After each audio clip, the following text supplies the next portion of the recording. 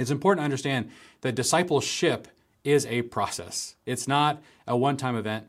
It's something that happens over a period of time, and it's something that somebody has to decide they're a part of. And so we want to talk through how Jesus made disciples. And he did it in a very process-oriented way. There were 5 elements, at least, to his process. He chose particular people. He called each of them to a commitment. They got to make a decision if they wanted to opt in or out. He then had a particular method for discipling them, which we'll talk about in a minute, through apprenticeship. The 4th thing is he had a time period, which was 3 years. And the 5th thing is that he commissioned them to go and reproduce, to give others what he had just given them. Hey friends, welcome to the 1000 Houses podcast, where we encourage and equip households to make disciples in and through the home. Every episode, you'll hear interviews, teachings, and conversations around what it looks like to turn your home into a hub for mission, community, and discipleship. So today's episode was taken from one of our coaching intensives called Life on Life Discipleship, where we provide you with personal coaching and equipping on your journey to taking on apprentices to multiply disciples. So to learn more about this coaching intensive, visit 1kh.org/discipleship. And if you're interested in learning more about 1000 Houses in general and want to check out some of our other resources, head on over to 1kh.org. Let's jump into today's episode. We've talked about how discipleship is already really fraught with challenges that we face in our culture and in the current Christian climate. That one of the challenges we need to make sure we're also not facing is a confusion about the definition of discipleship. We want to be as absolutely clear as possible what activities clearly fall under the definition of discipleship and which activities don't. And I've noticed over the years, as I've heard people use the word discipleship, it really started when I was younger with a very particular type of activity.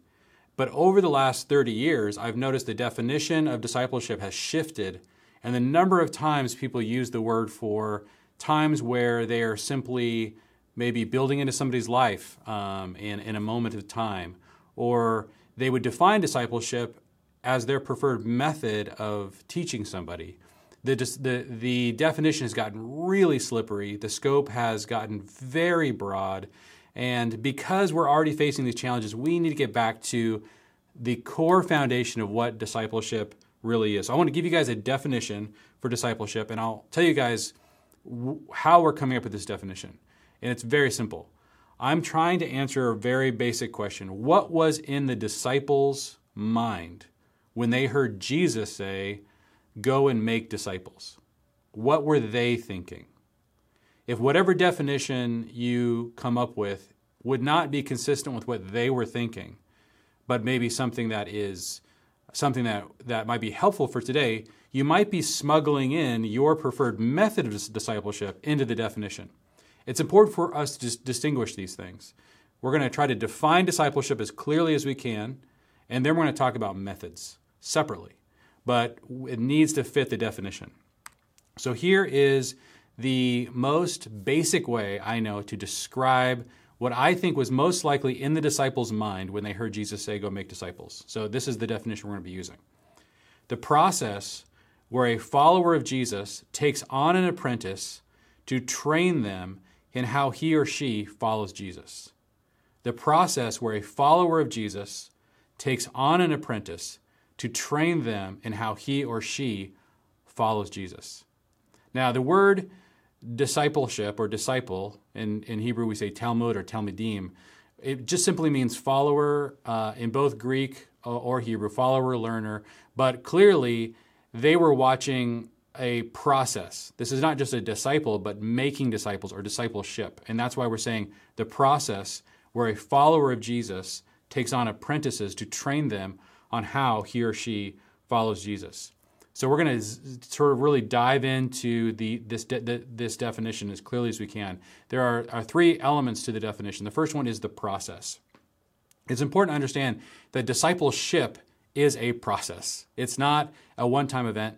It's something that happens over a period of time, and it's something that somebody has to decide they're a part of.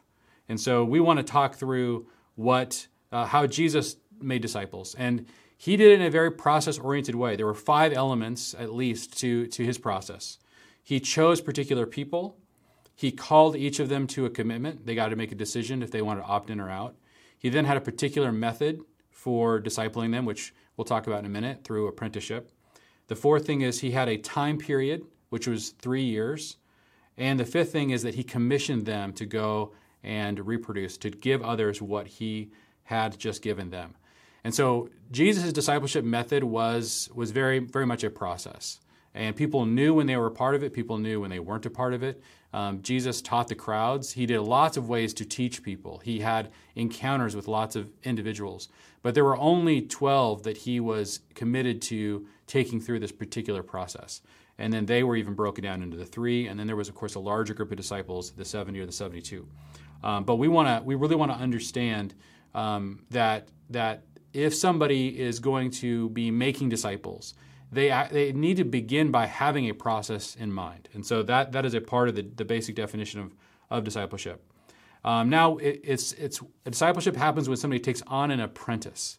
And this is really, again, where we really zero in on the definition of the word disciple, a learner, a follower, and probably the best word we have in our culture for the kind of learner, the kind of follower that a disciple was in the first century is this word apprentice. We all know what that means at some level, even though it's not a popular way of doing education. We're familiar with the idea that somebody could just come alongside like an intern in a business and just shadow somebody, go through a process where they are learning on the job how to do what the person that is more experienced is teaching them how to do. And so this is why his call for discipleship was come, follow me. That was how he began the process of discipleship. The reason why he said that was because part of his process, his method was apprenticeship.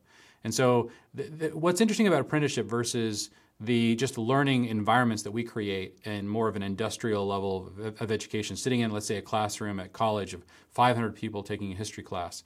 How is that different than an apprenticeship walking alongside of a carpenter for 2 or 3 years? And really, to me, the biggest difference between classroom education and apprenticeship is that classroom education is forced to reduce all of the lessons into things that can be delivered in a lecture format or in a classroom format.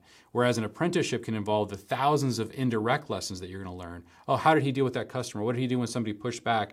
How did he handle when that thing broke? When he was working on the carpentry. There's 1,000 extra little lessons that get kind of left out when you try to bullet out all the different things that you can deliver in the course of a classroom. So an apprenticeship was Jesus' method, and I think that for discipleship to be consistent with at least what was in the disciples' mind when they heard Jesus say, go and make disciples, they certainly would have heard apprenticeship. And you can see that as you read the book of Acts or see the way the disciples lived after Jesus left, they were taking on specific apprentices in the same way Jesus had encouraged them. The third element is to train this apprentice in how you follow Jesus.